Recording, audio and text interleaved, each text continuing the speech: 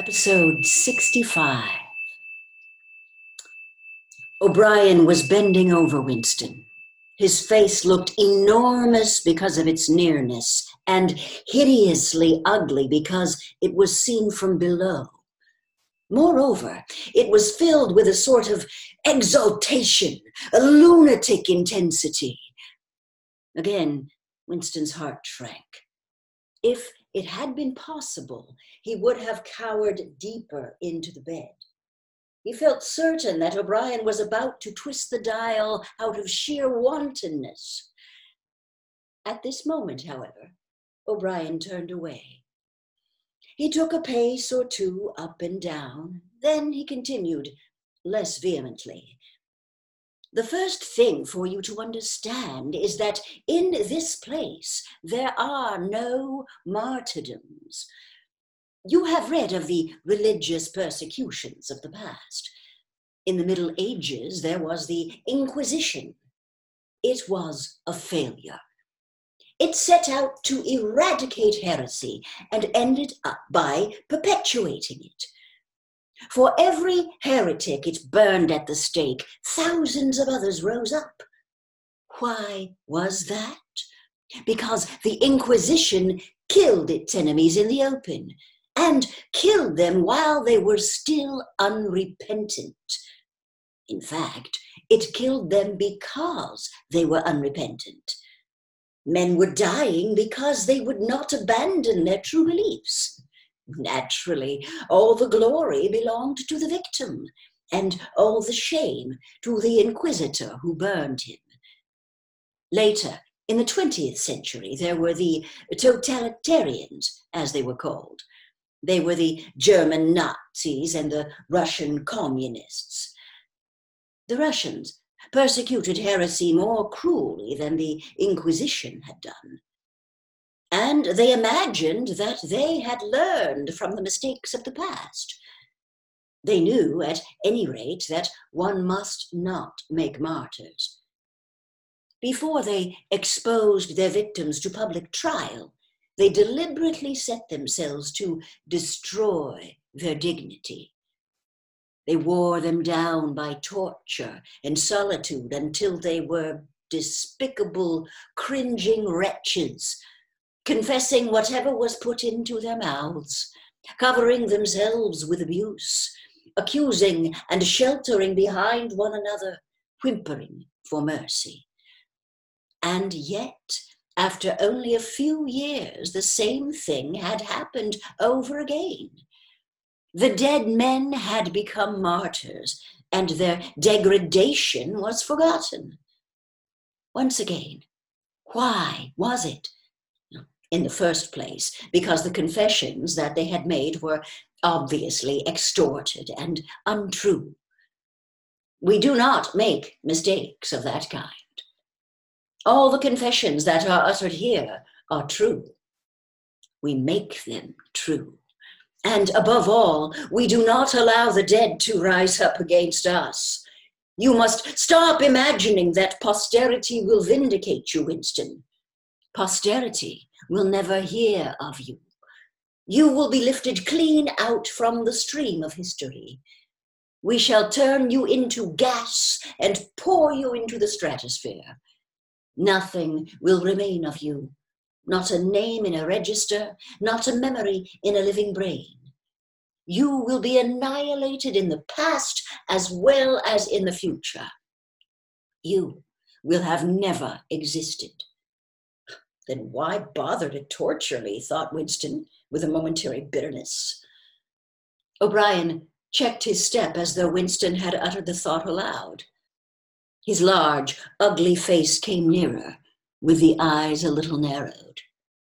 You are thinking, he said, that since we intend to destroy you utterly, so that nothing you say or do can make the smallest difference, in that case, why do we go to the trouble of interrogating you first?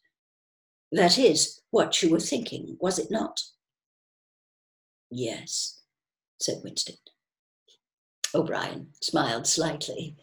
You are a flaw in the pattern, Winston. You are a stain that must be wiped out. Did I not tell you just now that we are different from the persecutors of the past? We are not content with negative obedience, nor even with the most abject submission. When finally you surrender to us, it must be of your own free will. We do not destroy the heretic because he resists us. So long as he resists us, we never destroy him. We convert him. We capture his inner mind. We reshape him. We burn all evil and all illusion out of him. We bring him over to our side, not in appearance, but genuinely, heart and soul. We make him one of ourselves before we kill him. It is intolerable to us that an erroneous thought should exist anywhere in the world, however secret and powerless it may be. Even in the instant of death, we cannot permit any deviation. In the old days, the heretic walked to the stake, still a heretic, proclaiming his heresy, exulting in it.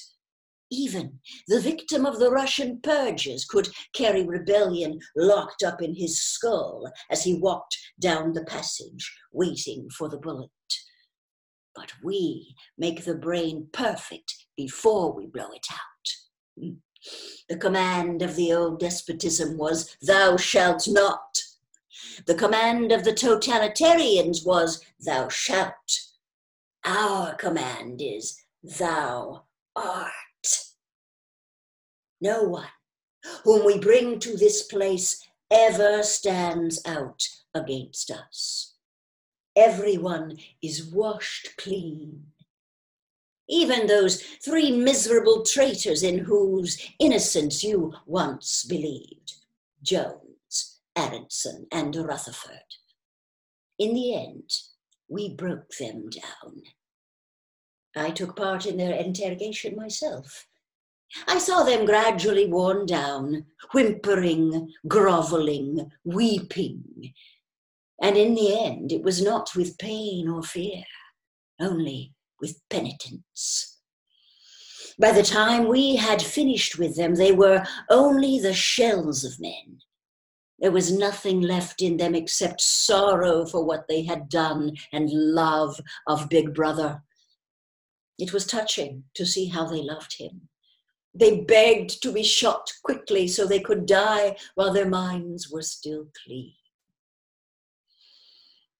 His voice had grown almost dreamy. The exultation, the lunatic enthusiasm was still in his face. He is not pretending, thought Winston. He is not a hypocrite. He believes every word he says. What most oppressed him was the consciousness of his own intellectual inferiority. He watched the heavy yet graceful form strolling to and fro, in and out of the range of his vision. O'Brien was a being in all ways larger than himself. There was no idea that he had ever had or could have that O'Brien had not long ago known, examined, and rejected. His mind contained Winston's mind. But in that case, how could it be true that O'Brien was mad? It must be he, Winston, who was mad.